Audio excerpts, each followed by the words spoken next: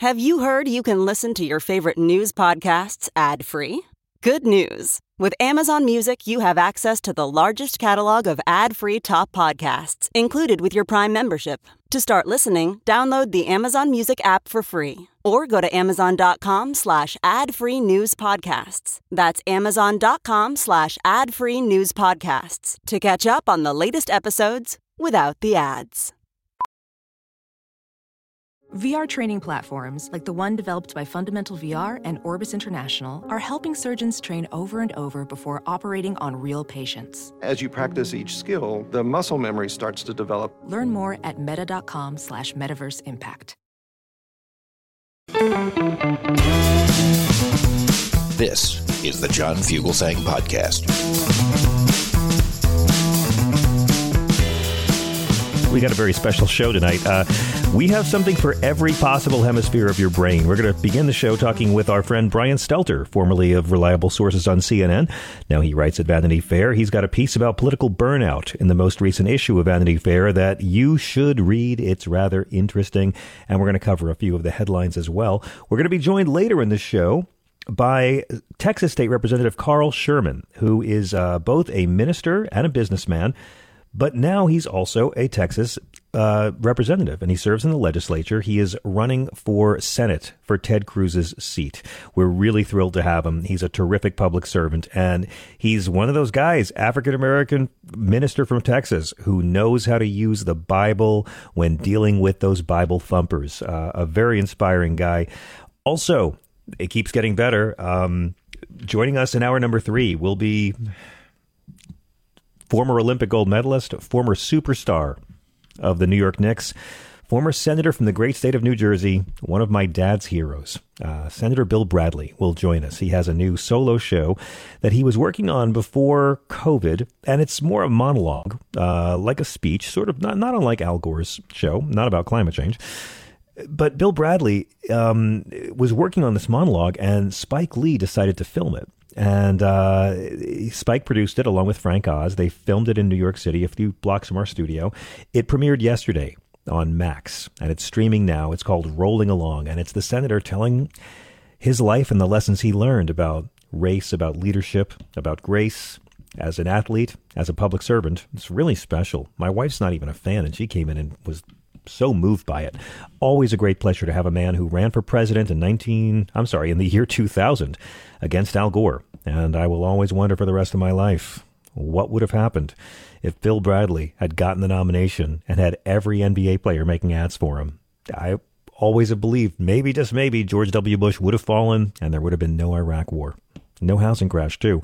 And if that's not enough, people of Earth, we have a very special guest coming in the second hour, a recipient of an Academy Award and an Emmy and a Tony and a Nobel Peace Prize and a Kennedy Center Honors and a Cable Ace Award and a Blockbuster Award and the Nickelodeon Kids' Choice Award, star of Mystery Science Theater 3000, TV's Frank Conniff. A couple of Pulitzers there, I'm sure. Frank will be answering all your questions about cheesy movies and or personal questions about life or your taxes. Mr. Conniff will be here to make sense of it all. So, yeah, we're all over the place. Please join us tonight at 866-997-4748. Our executive producer, Chris Househealth, is away. So Thea Harper is running the ship tonight. Corey Keslak is running the boards. We are very thrilled to have Corey. He's a real professional, and it's always an honor to drag him down to our level. It's Friday. We made it. Let's do a show. All the crazy of this week was crammed into the Friday. As you may have heard by now, the U.S. has conducted strikes in Iraq and Syria against Iran's forces and Iran's proxies. More than 85 targets at several sites were hit in retaliation for the attacks on U.S. forces by the Iranian-backed militias, including the one that killed the 3 American soldiers last week. These militia strikes were carried out on over a dozen sites in Syria and Iraq, 85 targets at over a dozen sites, a sharp escalation of the war in the Middle East that this White House has told us for months they're desperately trying to avoid. The airstrikes went after control operations and command intelligence centers, bunkers used by Iran's Islamic Revolutionary Guard, weapons facilities. And this was Joe Biden's promise that he would respond to the drone attack in Jordan on Sunday. It's also sending a message to Iran and to the militias that Iran is backing, that continued attacks on U.S. troops or vessels in the region will draw a response. U.S. officials have made it clear the attacks tonight will be followed by more. But we're not bombing in Iran. That's the important distinction. Joe Biden said in his statement that the American response will continue at times and places of our choosing. The United States does not seek conflict in the Middle East or anywhere else in the world, but let all those who might seek to do us harm know. Well, you get the idea. Now, these Iran-backed militia groups have been launching continuous attacks on U.S. and coalition forces in Iraq and Syria for years. They killed 3 African-American soldiers with a drone strike over the weekend. It's interesting seeing the conflicting responses to this on the left and the right. Now, on the left, you understand. Those of us who hate violence, who hate war, who are terrified of seeing America get pulled into a regional conflict. There's a lot of bad actors who would love the chaos that World War III would bring because they think that chaos would be a ladder for them. At the same time, those of us who are realists know Joe Biden is running for re-election. He has to respond in some way, right? He has to do something. And the fact is, he did not respond inside of Iran. It is a proxy war. A message has been sent. He's got to call for a ceasefire in Gaza after this. These were long-range bombers that were flown in from the U.S., 125 precision munitions. Now, Republicans wanted Biden to attack inside Iran. And here's where it gets crazy. Dan Sullivan sits on the Senate Armed Services Committee, and he was on CNN earlier. And let's just play this clip, Thea and Corey, if we could. This was Dan Sullivan, senator from Arkansas, earlier tonight, explaining why we really should go to war inside Iran. It's the clip that I sent Thea earlier today, Corey, and she should have sent it over to you. Do you not have it? I can quote it if you don't. No, sure. Take your time. Dan Sullivan, of course, is okay. Well, here. Oh, let's hear it. Thank you so much. Strikes against these Iran-backed targets. Not Iran itself. They've made that clear. We know that tonight there was nothing done inside Iran. What do you make of what we know so far? 85 strikes, 7 facilities, Iraq and Syria. Well, Alex, it's early, and of course our men and women now are in danger, right? These are dangerous combat missions. Look, I think the Biden administration made a big mistake by coming out and immediately saying we're not going to do anything inside Iran. I think even if that's their policy, which I don't agree with, that's just bad signaling, right? Why would you signal to the Iranians? Let me give you an idea. You know, it doesn't have to be inside Iran, but I think the strikes need to make sure that it's bringing meaningful pain to the Iranian leadership. Right now, the Houthis are targeting American warships with Iranian weapons and Iranian intel from Iranian warships. My own view is we should be targeting these Iranian warships. Let's sink the Iranian warships and say, if Houthis are targeting American warships with Iranian... You get the idea. Let's talk about why that's dumb and crazy and insane. You'll have some Republicans saying, oh, Biden's a warmonger, yada, yada. You know, they're going to attack him no matter what he does. There has to be a response because we know if Biden doesn't respond, Donald Trump's going to be all over it. And this is the tough thing. When you want to be independent-minded and feel like you can criticize the American president, but you've also got to keep in your mind, wouldn't it be worse if Donald Trump was in charge right now? Donald Trump, who would love to see every soul in Gaza snuffed out and probably wouldn't care too much about the Israeli ones either. But if the U.S. attacked Iranian warships, like Senator Sullivan is saying, that would be an act of war. That would get us into a full-scale war in the Middle East. Remember the war in Iraq? Didn't that talk kind of remind you of that? Look, this is all political. They have to try to make Biden look weak on foreign policy because it's an election year. But Republicans are demanding that Biden do something that no Republican president has done. George W. Bush didn't strike Iran. Donald Trump didn't strike Iran. Ronald Reagan, Bush Sr., none of them attacked inside Iran. But guys like Sullivan think, oh, Joe Biden should commit an act of war or else he's weak. I don't like what Biden's doing. I'm not surprised that he's doing it. He has to do it. It's going to help him get reelected. This is how the game is played. Republicans are showing the kind of poor judgment that shows why they lose every election in this country. Now, meanwhile, as this is going by every election, I mean every election since 2018. But meanwhile, Senator Johnson back here is saying, let's play clip A1, Corey. Hopefully the border bill will come soon. And he says that H.R. 2 is still sitting over there on Schumer's desk. I hope that it comes out soon, if indeed there is going to be text. But again, we've been promised this for weeks and weeks. The House did our job. Remember, we passed H.R. 2. That's our Secure the Border Act. Months ago, 9 months ago, it's been sitting on Chuck Schumer's desk collecting dust. If they really wanted to solve the problem, all he has to do is bring that up for a vote and send it to the president's desk. But he refuses to do that. Again, it's all politics, guys. Everything. It's all politics. We've talked about this every night this week. We've been hearing for years how much we need bipartisan legislation on immigration. Mike Johnson himself called it a crisis during Trump's presidency. Ted Cruz called it a crisis during Trump's presidency. Trump himself called it a crisis during his presidency. But as of last week, it's not a crisis anymore. They're all competing over how to not do anything. And it's all for politics. It's bullshit. They don't care about the border. And they also don't care about the crimes of Donald Trump. Because MAGAland's celebrating because they think they got 2 pieces of good news in Donald Trump's criminal enterprises today.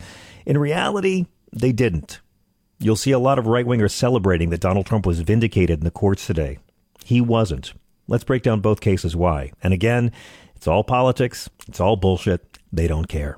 Now, you've probably heard Donald Trump's March 4th trial date in his Washington, D.C. criminal case is officially off. Which case is that, you might be wondering? I understand that feeling. This is the Jack Smith federal case. This is the big one. This is history's most important case for spray tan's most absorbent face. This is the case surrounding Donald Trump's efforts to break the law and try to cancel our election.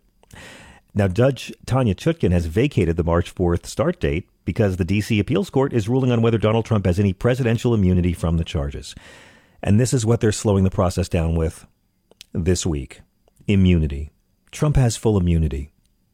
The last time Donald Trump said he had full immunity was when he was taking hydroxychloroquine, saying it would help him not get COVID. And then he got it. Now he's claiming he has full immunity again. And it's an insane case. It's not going to last. Essentially, Trump and his lawyers are arguing, and this is what you can say to your right-wing friends when they pull this nonsense on you. Donald Trump's arguing that it's impossible for Joe Biden to break the law. Joe Biden had full presidential immunity. Barack Obama had full presidential immunity for any crimes they may have committed. You can't go after them.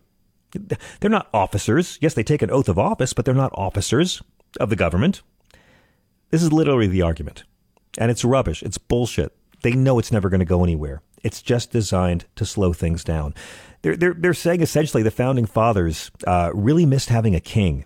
And so that's why you can't prosecute a president for anything.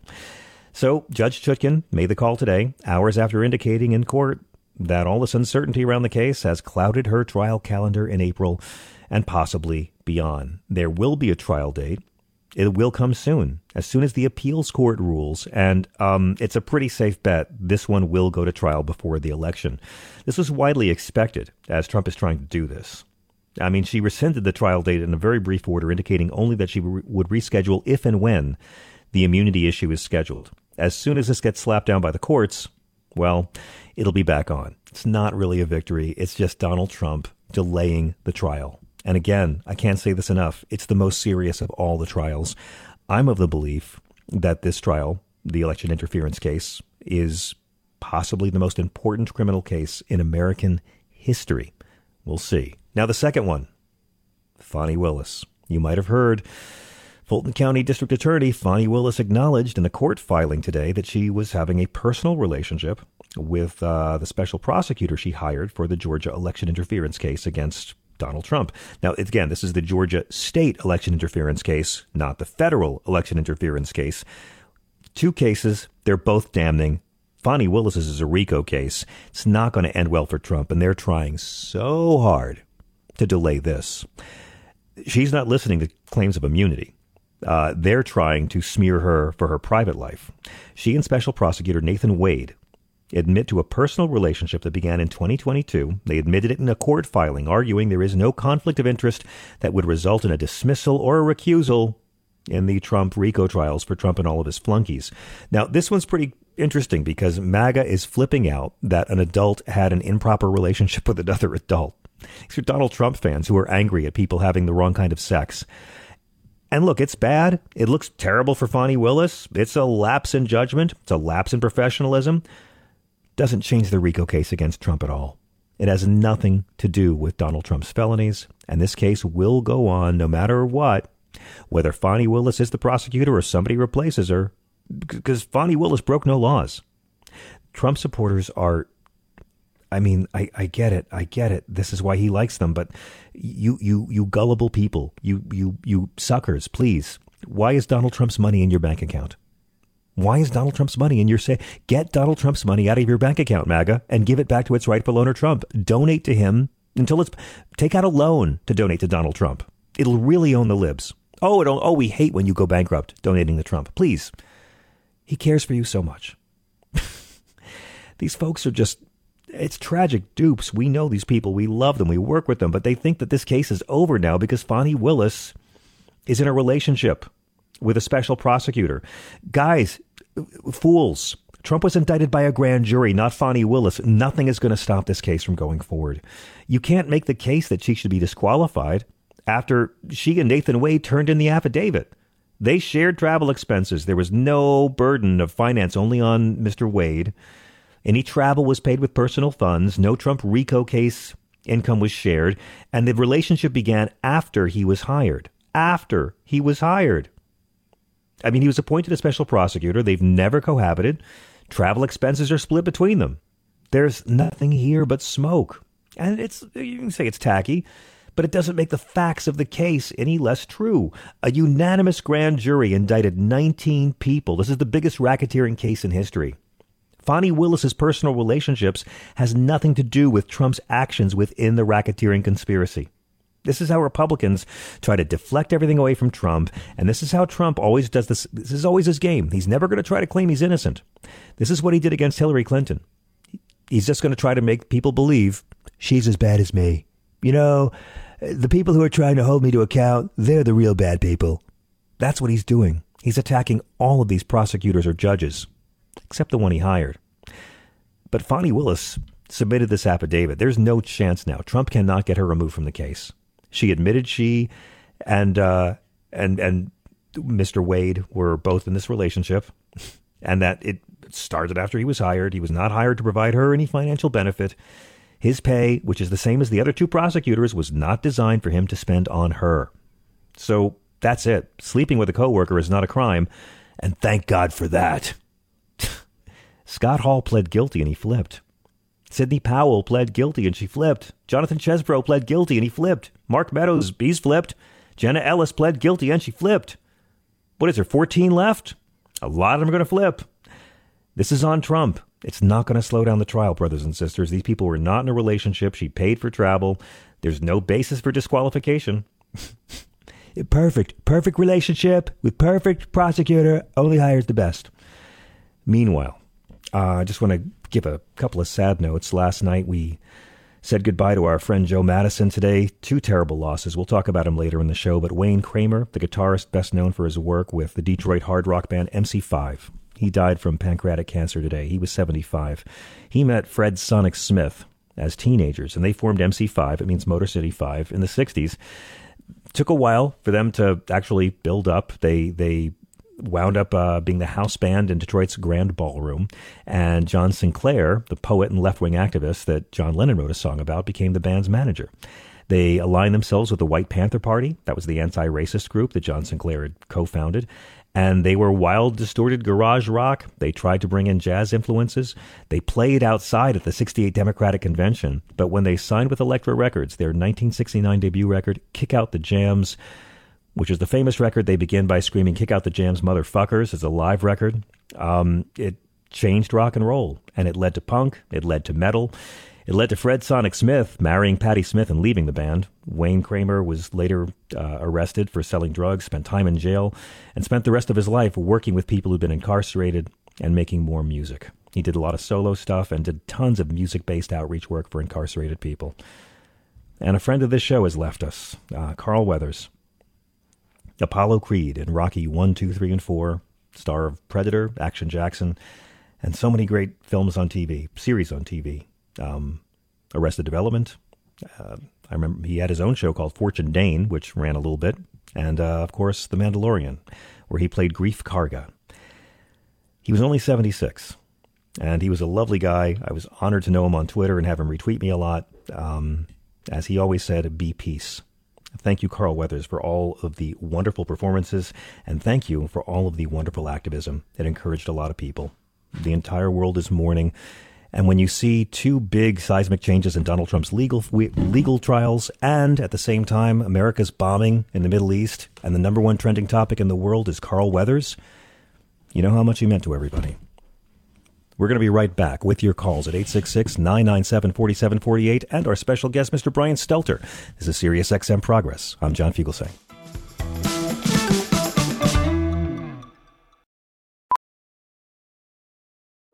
Welding instructor Alex DeClaire knows firsthand how VR training platforms like ForgeFX can help meet the demand for skilled workers. Anywhere you go look, there's going to be a shortage of welders. VR training can help welding students learn the skills they need to begin and advance in their career. The beauty of virtual reality is it simulates that exact muscle memory that they need. Explore more stories like Alex's at meta.com/metaverseimpact. As you write your life story, you're far from finished. Are you looking to close the book on your job? Maybe turn a page in your career? Be continued at the Georgetown University School of Continuing Studies. Our professional master's degrees and certificates are designed to meet you where you are and take you where you want to go. At Georgetown SCS, the learning never stops, and neither do you. Write your next chapter. Be continued at scs.georgetown.edu/podcast. Hey everybody, it's Michael Steele, host of the Michael Steele Podcast. Each week, I discuss key political and cultural issues joined by America's leading activists, experts, and academics for conversations that transcend political boundaries. And that's the point. I want you to join me as we work through real solutions, have honest conversations, just keeping it real and having a little fun on the side. So listen to the Michael Steele Podcast on Spotify, Apple Podcasts, Spreaker, or wherever you get your podcasts on, because you know I love it when you do.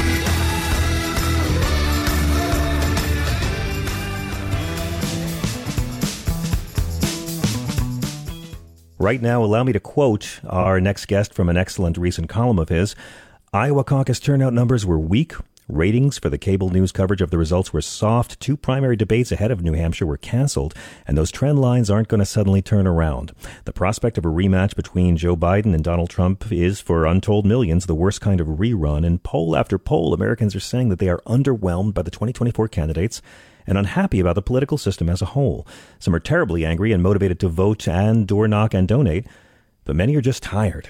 So writes Brian Stelter in a great new column for Vanity Fair. Now, y'all know Mr. Stelter, of course, as the host of Reliable Sources. I was honored to be a guest on that show several times.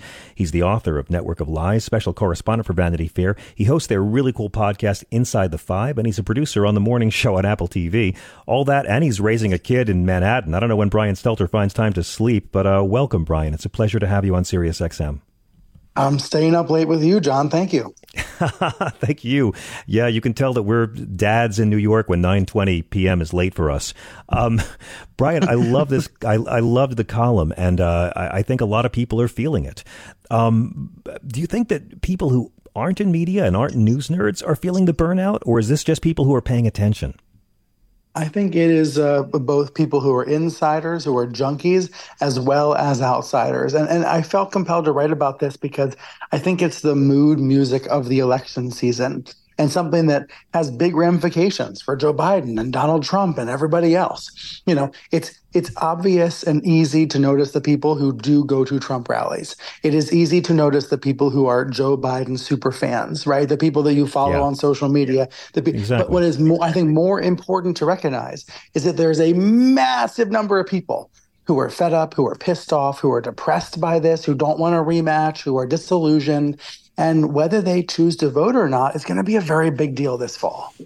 It's true. You quote the writing founder, Howard Polskin, in the piece, and he said, "We may be seeing the effects of consumer news exhaustion, colliding with the proliferation of Substacks, newsletters, and podcasts that now overpopulate the news ecosystem.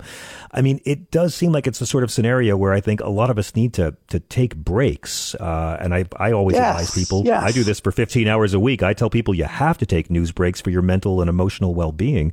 But do you think also, Brian, is it also a case that a lot of folks aren't really paying attention yet? Part of it is that, you know, I call it the great tune out, but part of it is that there has not been a tune in yet. That's absolutely true. You think about some of the factors here. Information overload is what you just described. People being overwhelmed. There's so much information. There's saturation, right? At the same time, people burnt out by politics, disappointed by politics, also unsure what to believe because there's so much mis and disinformation. So all of that combines to create a situation where some people have tuned out and others have not tuned in yet. Now, will that change come the general election? Yes, of course it will, right? Some people are going to click back in. Tens of millions of people are going to click back in. But I think we have to look around and recognize how different this environment is from let's say 2008. 2008, Barack Obama promised hope and change. In 2016, Donald Trump kind of promised the same thing, but to a very different group of voters. But in all of those elections, there were optimistic messages. There were, I don't see that this time around. What I see is a kind of Great Depression of elections. It's interesting because President Biden was all ready to begin this fall and this winter rolling out all the accomplishments, talking about Bidenomics. The numbers don't lie. And now all of those economic achievements and legislative achievements have been completely overshadowed by more violence in the Middle East.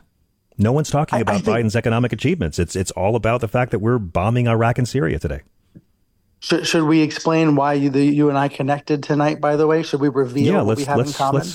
Let's tell everyone. Sure. It's a good story. A little behind the scenes story. Yeah.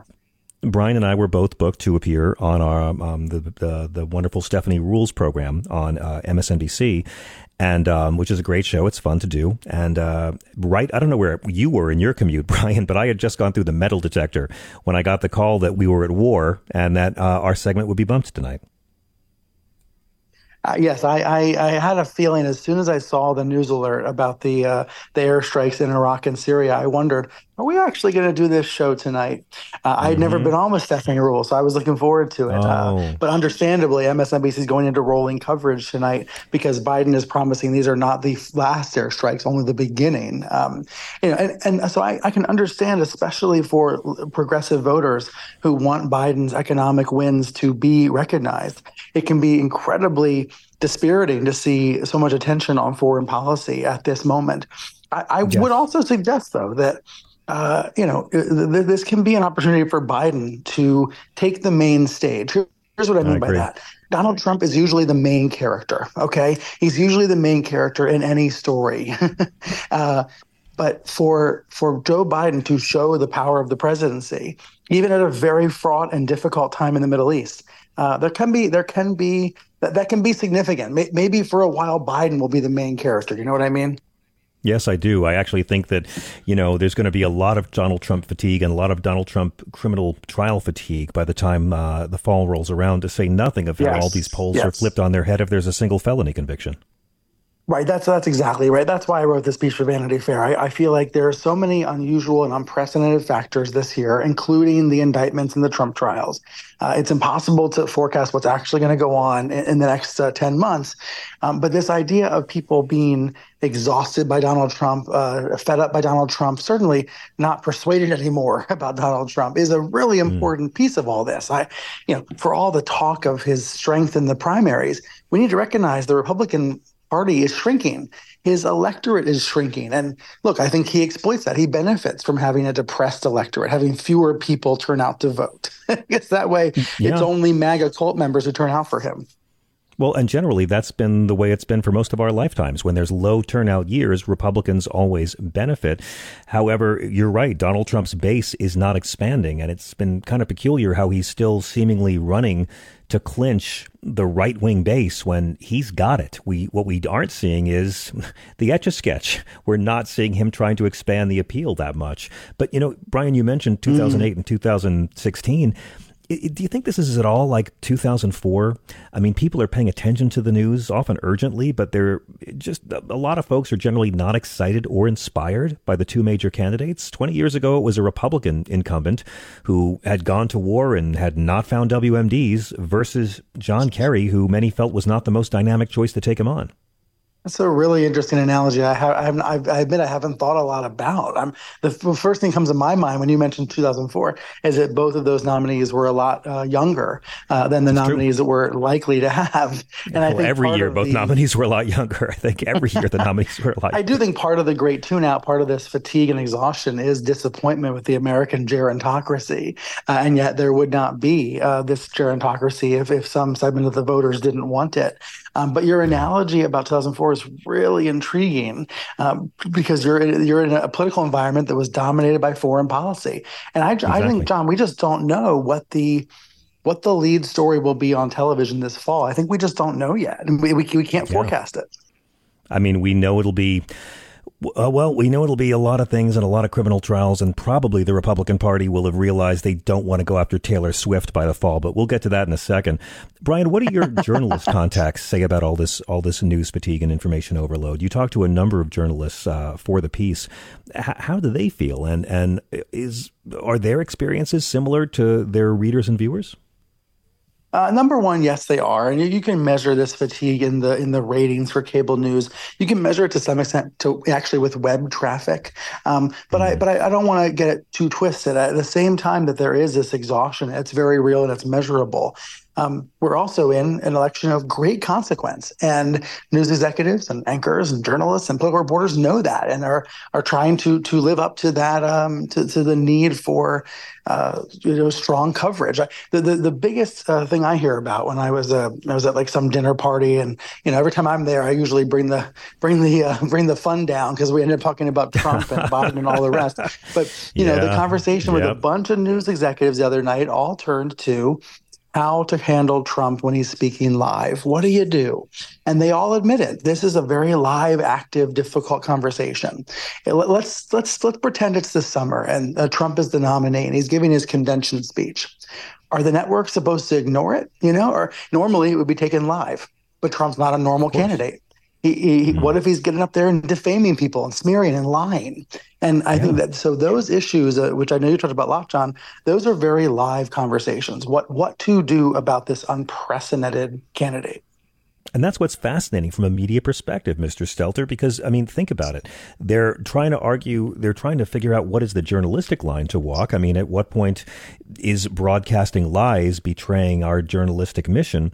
And at the same time, these are news executives. They got to look at the ratings points. And, you've got to measure, well, what's going to be better to satisfy our shareholders in corporate media if we flip away from Trump or if we keep Trump on. And one of the stories that's, I think, bubbling under the surface is Trump doesn't seem to be as good for ratings now as he was way back in 2016. So I'm glad you raised that. People have not noted this has not got enough attention. This has not been recognized often enough. And so I'll give an example that I think proves your point.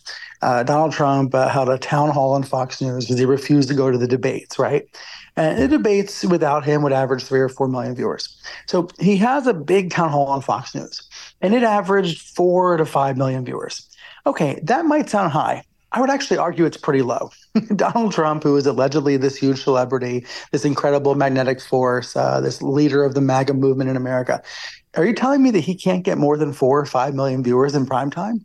I mean, geez, Jesse Waters gets 3 million by himself. I think that there is a tune out about Trump that's been underappreciated. Yes, of course, his loyal fans will follow him to the ends of the earth, but he's not bringing in people who are curious anymore. You know what I mean? He's not bringing in people who are like, what's Donald Trump saying tonight? Maybe I'll consider thinking. Like, there's none of that happening anymore. He's able to fill the front row of the arena, but it's harder for him to fill the back row. That might be the way to put it.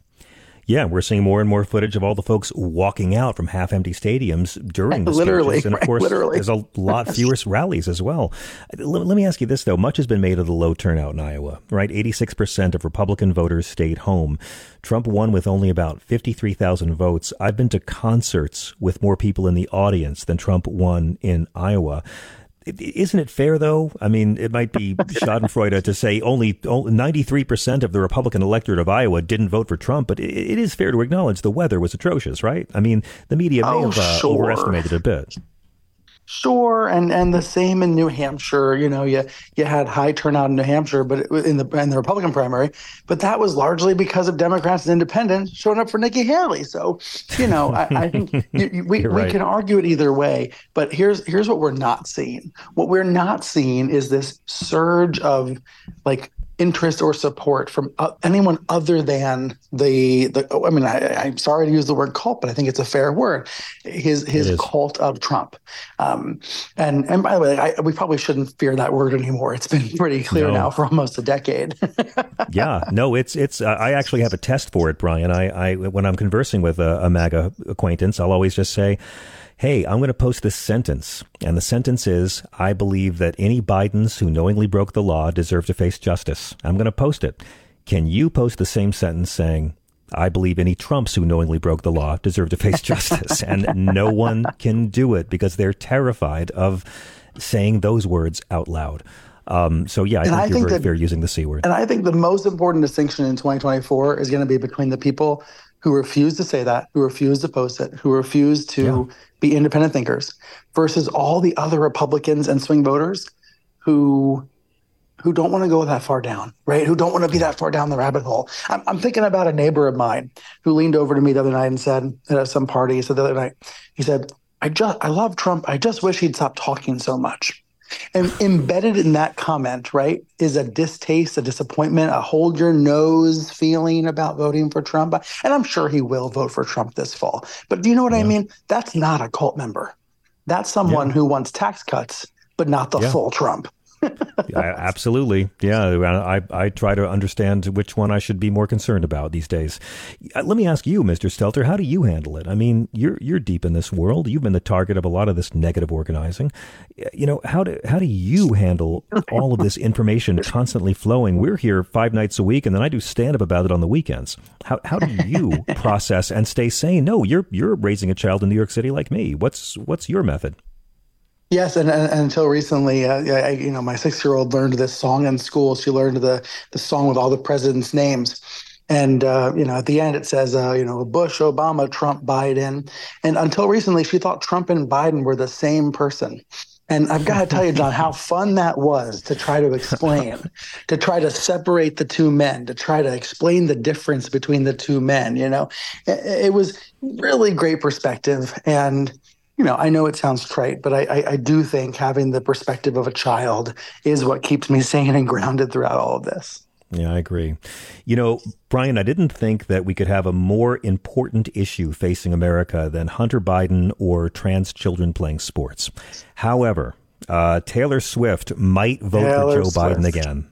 And we have heard nothing but stories about this all week. While Ms. Swift has said nothing about it, we're nonstop hearing how she's politicizing football. I'm pretty sure she's the one not politicizing it. And it's entertaining. It's funny. It's good for jokes. I mean, who knew so many football fans had brain damage? But at the end of the day, how much of this is media clickbait, Brian? How much of the Taylor Swift controversy that doesn't seem to really exist? I mean, I guess if heads of state, if politicians are talking about her and criticizing her, it's a story. But how much of this is the media trying to use Taylor Swift for ratings the same way they use Trump? Oh, that's interesting. I hadn't thought about it in that framing. We were going to talk about this on MSNBC tonight, and maybe that's an example of the ratings dynamic. The reason I think it's about more than clickbait is because I think it gets to two really key issues. One is women voters, especially younger women voters, and how they feel about these candidates. Taylor Swift is in many ways a conservative figure, someone who, or at least someone that conservative voters can identify with. I'm sure she supported Biden in 2020, but not very loudly. She wasn't on stage with him, the night before or anything. She wasn't, but she was. I mean, she came out for LGBT equality. She came out for women's reproductive rights. She was more against Marsha Blackburn than she was for Biden, but that's sort of the same thing to some folks. Well, no, that's a very good point, but it wasn't in. I don't think what she was doing was in people's faces to create a polarization the way that other celebrities are polarized. So I think number one, her relationship with young voters and female voters, and then number two, this existence of an alternative reality where there's this great book about Russia by Peter Pomerantz, who it was titled "Anything is." I'm actually looking at it. It says, "Nothing is true and everything is possible," and it was about Russia. It was about how Putin's Russia, where nothing is true and everything's possible. And these crazy conspiracy theories about Taylor Swift, they are the same idea. That for some far-right people who are so far off the deep end, who don't believe any real news, who don't believe anything except for Trump, anything's possible at this point. So sure, Taylor Swift is a psyop, right? These people are cut off from reality. And so the idea that Taylor Swift is part of a deep state plot by the Pentagon to swing the election to Biden and to ruin Trump's chances, I think it's worth, I don't think it's clickbait to analyze what's going on in their brains. I agree. I think what's going on in their brains is important, even though it's also hilarious. Well, and there's also just a lot of old-fashioned internet dude bro misogyny going on here, and guys who might resent her for whatever their reasons are finally have a reason to justify tearing her down. There's a lot of that. I mean, this happens the same week as all these AI photos ever come out. So, yeah, I think it is that's news. A good point. That's an interesting combination, right? It's these fears of a far-right minority that, they mostly white men who perceive America's progress as their loss. And that's it. They think they are out to get us. Yeah. When we look at the two criminal cases that had news today, the Fani Willis case and the Judge Chanya Chutkan case, neither of them are probably going to change much of anything. The federal election interference case will proceed. But do you find it interesting that felony convictions might not hurt Donald Trump with his base, whereas supporting Israel appears to be hurting the incumbent president with his base? Right. I do. And it does speak, that's about media environments, right? And what's salient. It's also about the standards that the politicians are held to, or lack thereof. I mean, the ultimate unfairness here, Fani Willis is being held to a relatively high standard, and her ethics, her morals are being questioned. But Trump always gets to play in the mud, while the people who try to hold him accountable are supposed to be perfectly clean, right? There's no standards for Trump, and then there's the highest standards for everybody else. That's the ultimate unfairness at the heart of this. You're exactly right. Mr. Stelter, it's such a pleasure to finally have you on this show. What is the best way for our listeners in the day and at night to follow you and keep up with all your many doings? I'm at Brian Stelter on Twitter and Threads, and I'll see you there. Hey, man, it took us getting canceled on MSNBC for me to finally get you on the show. Thank you so much, Brian. Cancel culture finally caught up to us. Finally, we are the victims, Brian. Me too. We're the victims. Me too. Thank you so much for joining us, Brian. It's really a pleasure. Thank you. Thanks. Thank you. We're going to take a very quick break. We will be back in just a few moments with your calls. We're at 866-997-4748, 866-997-GRIT. In the next hour, let's let our hair down a bit with TV's Frank Conniff, who is just like Senator Bill Bradley, except he's not. We'll be right back.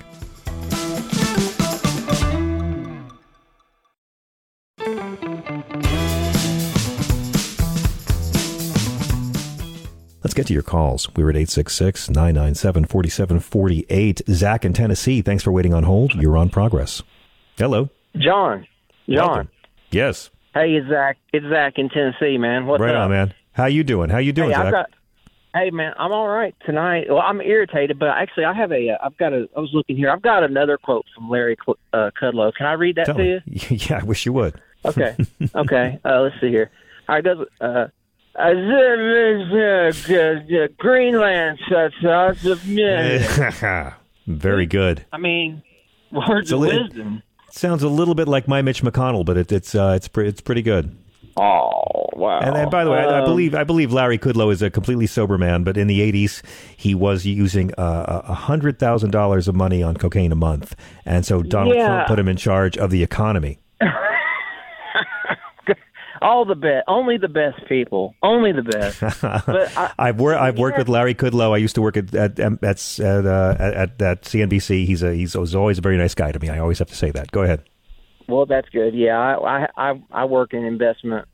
You know, I worked for a couple of investment. So you know how it is. One of them back in the day, Kudlow and Kramer used to be on while I was working. We had to keep it on CNBC to make it look like we were, knew what we were doing. But anyways, here's what I'm really irritated about, and it's this week's bloopers in the judicial system, to quote Dana Carvey. Mm-hmm. Brian, which I love Brian Stelter. That guy takes the slings and arrows, and he sure does such great work. So I really appreciate you having him on. But this Fani Willis, I'm sorry, man, but you have got, because of the double standard and the asymmetry of expectations and accountability. Mm-hmm. God, she just that.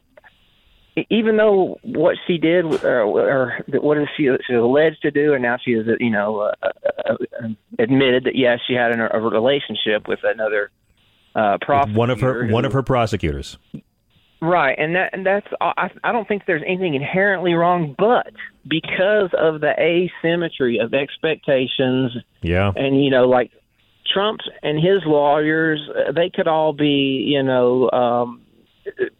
so once they walk out of court, they could, walk right to the corner and start slinging Oxy and Coke, and it wouldn't really be that big a deal. But of course. Because we're held to such a higher standard. So I mean, don't you seem to agree with Brian on that one and me? It's not fair and it sucks, but it's not fair at all. And again, but I take a step back from all of this because I expected. Donald Trump hates Fani Willis because she's everything he hates in a woman. She's black. She's educated, and she's not afraid of him. Those three things he does not like. But my whole thing is, even if we heard the relationship, it's ill-advised, it's tacky, but it's not illegal to have a relationship with a coworker. Thank God I married one of mine. No, that's true. And there's I don't see any conflict of interest that would result in a dismissal or her needing to be replaced by another prosecutor or any kind of recusal. You can say it's a lapse in judgment and it looks unprofessional. It's tacky. I got no problem with that. But it doesn't change the fact that a grand jury was unanimous indicting 19 people in the biggest racketeering case in American history. And this shows to me how terrified the Trump team is that they're hoping that this can be the thing that delays it or gets him off. That's it. And with our media, but with the way our media goes, it will work. It might. It's just like it might. The bigotry, soft bigotry, low expectations, the asymmetry, whatever you want to call it. It just irritates me that we even just got down this road. And I'm also ill about this, Judge Chutkan up in D.C. But other than that, it's been a great night, and I appreciate you for letting me call and complain, brother. I appreciate you. Let me tell you, don't be ill about Judge Chutkan, okay? This was expected. We knew this was going to happen. Donald Trump is spending a lot of money to try to claim in court that a president is not capable of breaking a law. His immunity thing is so unconservative. It is so anti-everything the Republican Party's always said. And this party has now gone from I am not a crook to a crook is not a crook. He's literally arguing that he's arguing it's impossible for Joe Biden to ever break a law while he's serving as president. He's just stalling. There will be a trial date. It will be before the election. I don't know if we'll have a verdict before the election, however. Well, I hope so. Well, at least we have Curb Your Enthusiasm to look forward to on Sunday. We'll talk to you later, man. Thank you so much. 866-997-4748 is our number. Let me go to Andy in Delaware, who's been on hold forever as well. Andy, welcome. You're on Sirius XM.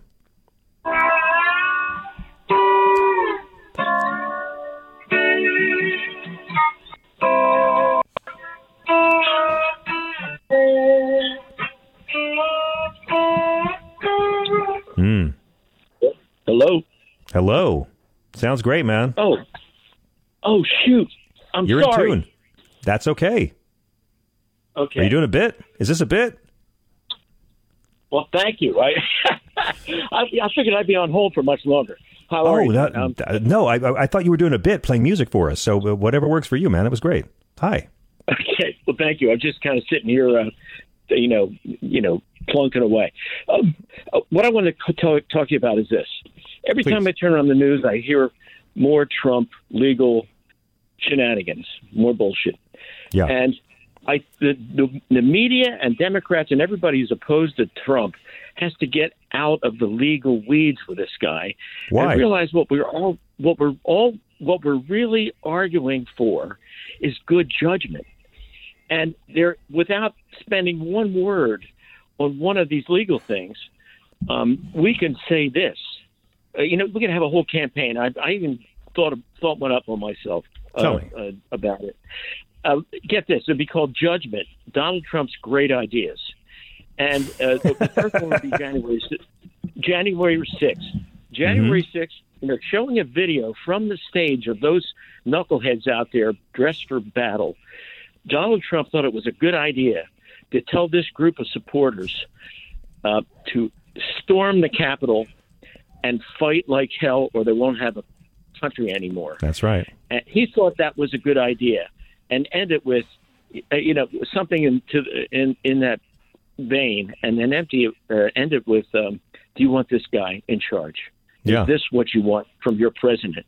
The same thing with the Mar-a-Lago. You don't even have that case. That's going to be stalled until after the election. I just know it's going to be. Probably. I mean, I've never heard in my life of a criminal case where a defendant got to hire his own judge. It's never happened before. I mean, incredible. The judge should recuse herself, but she's going to delay it as much as possible. It is a state charge, though, so it probably won't go away. Well, it's another one that goes judgment. One of Donald Trump's great ideas was to take top secret confidential documents and store them in a bathroom and in a hall in his Mar-a-Lago apartment in the Mar-a-Lago state, and have visitations from Russian and Chinese spies. This is one of Donald Trump's great ideas. Is this what you want? Yeah. Is this what you want from a president? And that's I like really the campaign. This is what we have to pose. John, you can take another dozen. But we all know I like this for history. Like invading Russia during winter. One of Hitler's great ideas. You could do this for anybody. I love it. The other thing is you could take any one of these issues that he's dealing with, and do it that way. Donald Trump thought it was a great idea to cheat on 3 of his wives, admittedly. Mm-hmm. Donald, there are so many things that you could take without even mentioning one court case. Yeah. Because the American people, I'm telling you, John, people's eyes glaze over when you talk about 91 felony counts. Oh, yeah, which, you're not mentioning one. You're not mentioning one when you say that. It's useless to say that. I yes and no. There is a purpose to it. And again, as a teaser campaign, it keeps it in the news. Once the trials begin, everyone's going to know the details. This part is true. Alvin Bragg will probably be the first one to begin. And Alvin Bragg is already reframing the entire Stormy Daniels case as being a story about election interference. Wow, how could that be? Which is the right kind of language to use. Well, if you do that, he's using campaign funds, but how is that election interference? How would that be? Because he was paying her money to try to circumvent campaign finance law. If you're giving someone money to help you win an election, you have to report it. And he was buying her silence. They were spending this money to try to shut her up, and he did it through a third party. So Michael Cohen's already gone to jail for the same exact felony. Michael Cohen went to jail for the crime that Trump's about to go on trial for. There's already precedent of putting an American in prison for this. Yeah, well, that's really all I got. I think that we have to stop talking about the legalese. We got to remove the legalese. I just started watching the series Suits. Yeah, and, how is it? It's actually very good, but it's not real. I can't believe some of this stuff. But there's a lot of you can get so tied into the legal jargon and maneuverings and stuff, you forget about what is the real issue. And with Donald Trump, it's bad freaking judgment, terrible ideas, yes, dangerous ideas. Yes. And that's what has to be put out there, because let's take the Mueller report. What happened? The Mueller report was chock full of stuff, of obstruction. All that Bill Barr did, he waved his magic wand, and guess what all the right-wingers were saying? Exonerated. He's exonerated.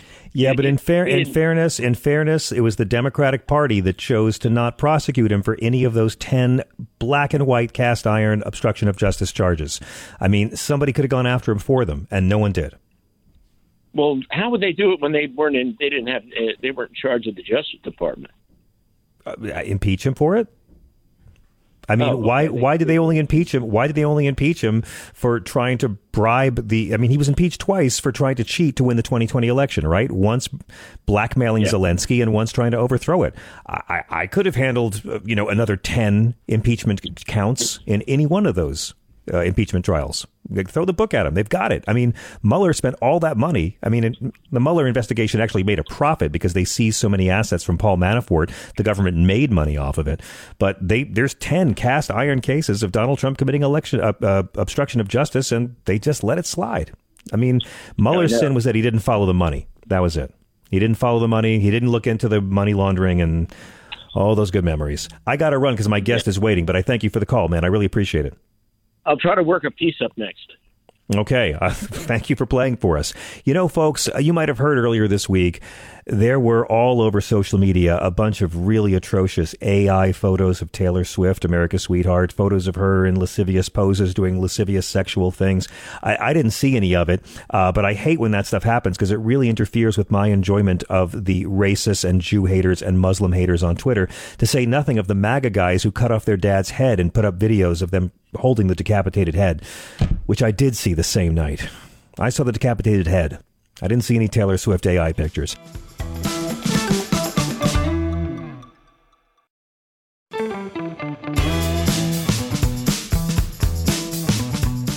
Frank Conniff can make sense of this world for all of us. He is a comedy writer and performer who began his TV career writing for the Peabody Award-winning Comedy Central series Mystery Science Theater 3000, where he played TV's Frank. He went on to be a writer, producer, and actor on the ABC series Sabrina the Teenage Witch. He was a writer and producer on The Drew Carey Show, and I've had the great honor of working with him on stage, on TV, and on radio. The Mads are back, have another live stream coming up. Frank and our good friend Trace Bellew, they do this great live show where they are the mad scientists of Mystery Science Theater, and they riff on cheesy movies. And the next one, write this down because I want you to not listen to our show this night, Tuesday, February 13th. Celebrate Valentine's Day Eve with something really funny. Information and passes available at dumb-industries.com. TV's Frank, welcome back. How you doing? Thanks for having me. Thanks for being had, sir. I have to say that the Mueller report was the True Detective Season 2 of Investigations. It was hyped like crazy, and it was the media that really fucked up with that because I agree.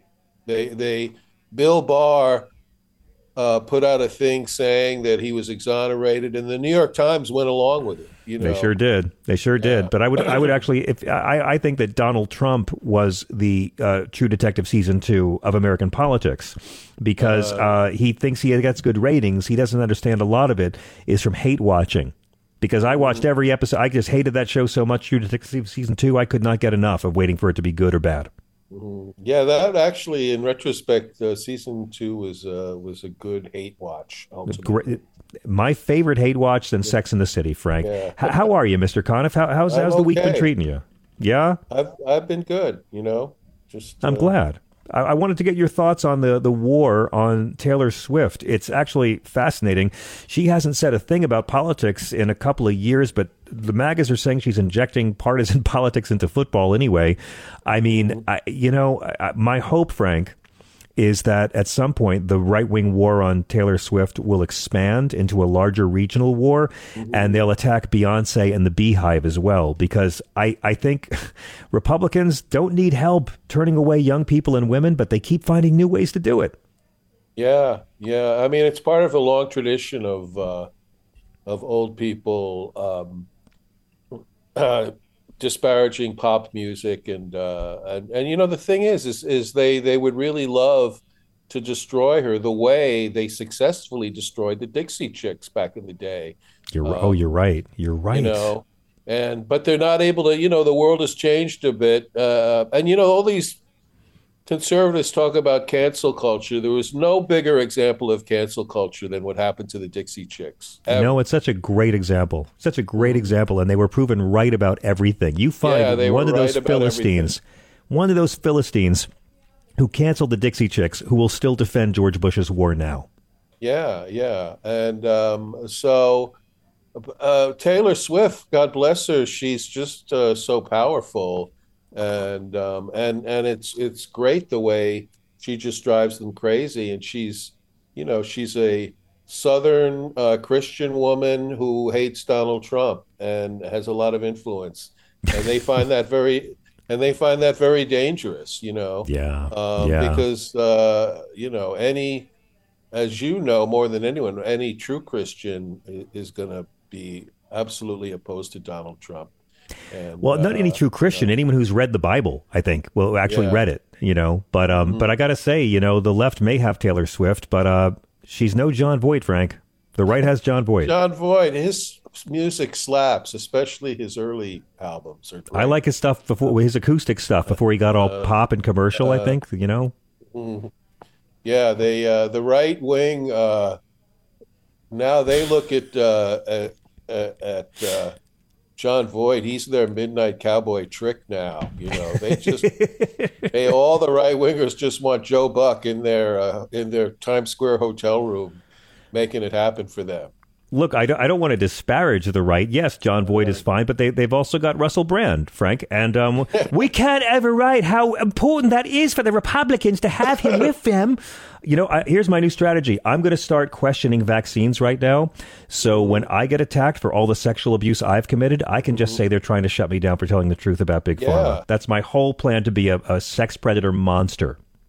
I actually remember when I was in the studio with you on the show. I remember Russell Brand was a guest on some other shows at Sirius XM, and he was walking around, and you probably remember this. They had to fumigate the narcissism out of the offices because it was pervading everything. It was more than anyone could handle, and Yeah, I agree. I agree. And as a recovering alcoholic, I appreciate how he's turned recovery into something that really helps the spiritual healing of predators. Yeah, they're people too, Frank. They're people too. And yeah, the more you read about those accounts, it's fascinating. But to me, I just think that Russell Brand needs to be taken down for Arthur the remake. We haven't talked about it enough. Remaking Arthur with Helen Mirren and the John Gielgud Butler role. I mean, look, we contained it. I mean, not too many people were hurt, but it's still out there. It could still hurt people, and no one talks about it. Also, if you watch Arthur, the original Arthur, it's perfect. It holds up so well. It's so great, so hilarious. The idea that you would want to remake that is just that's the power that be right there. That he should. You had a great tweet this week.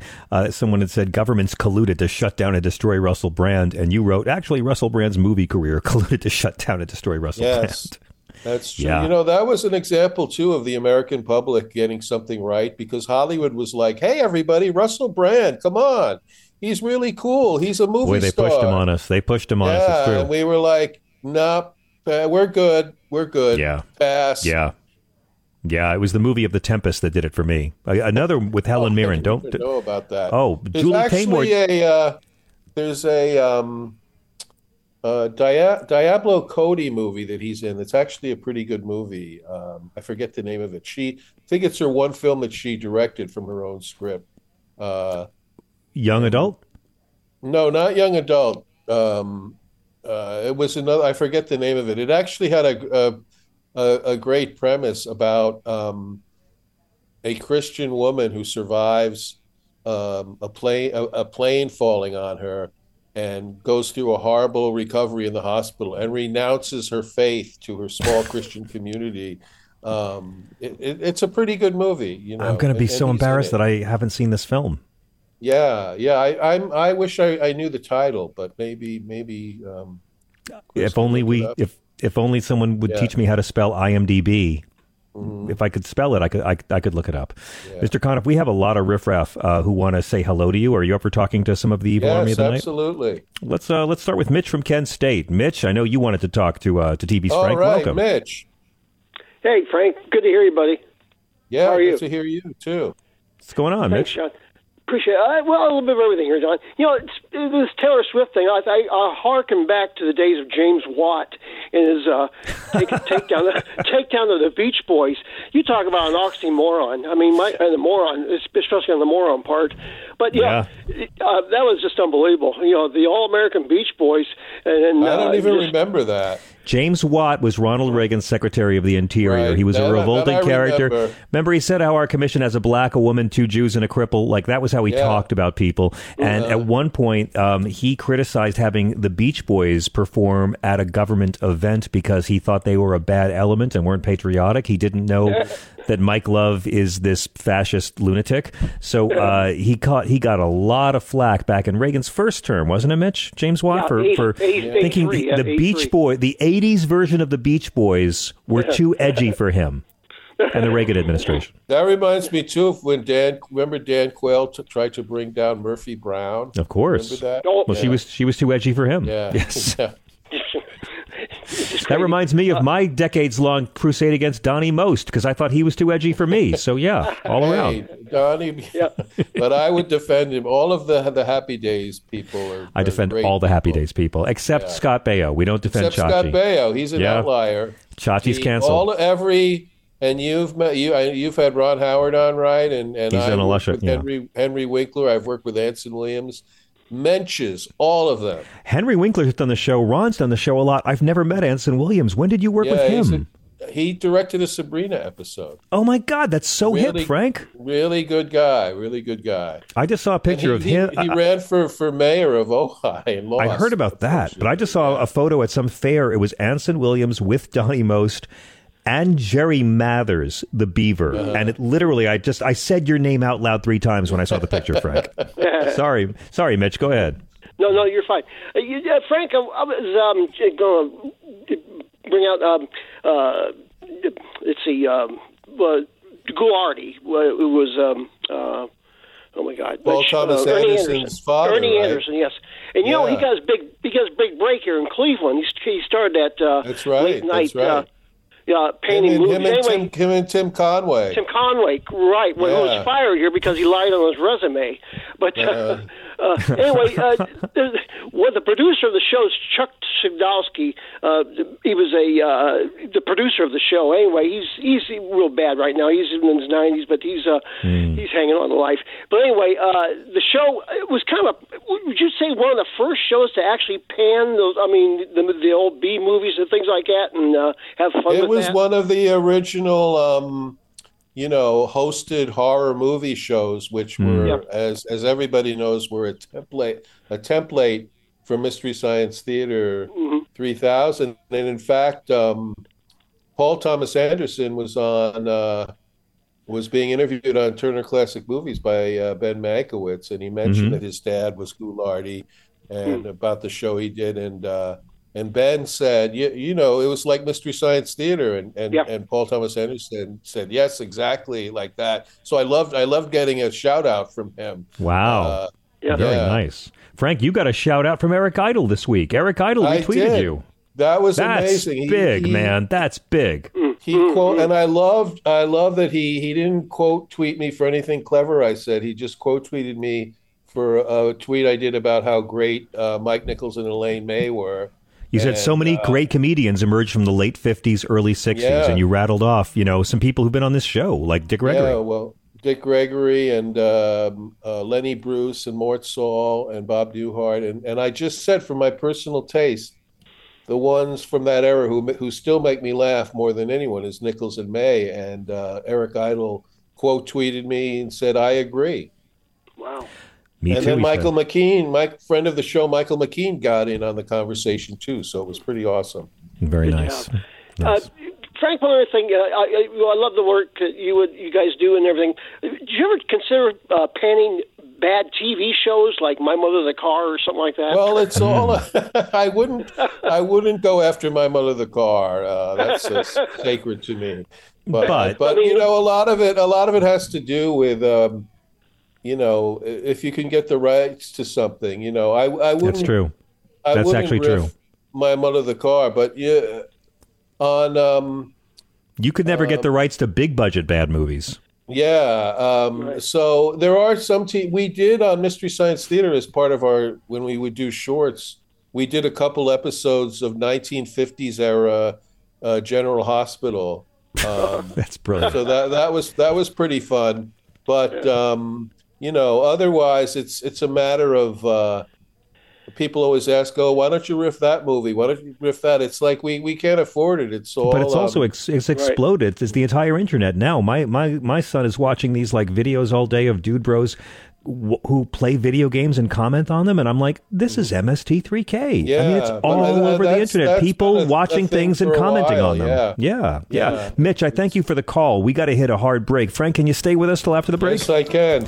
We'll be right back with your calls. Thank you, Mitch. We are at 866-997-4748. Don't forget, Senator Bill Bradley joins us in hour number 3. This is SiriusXM.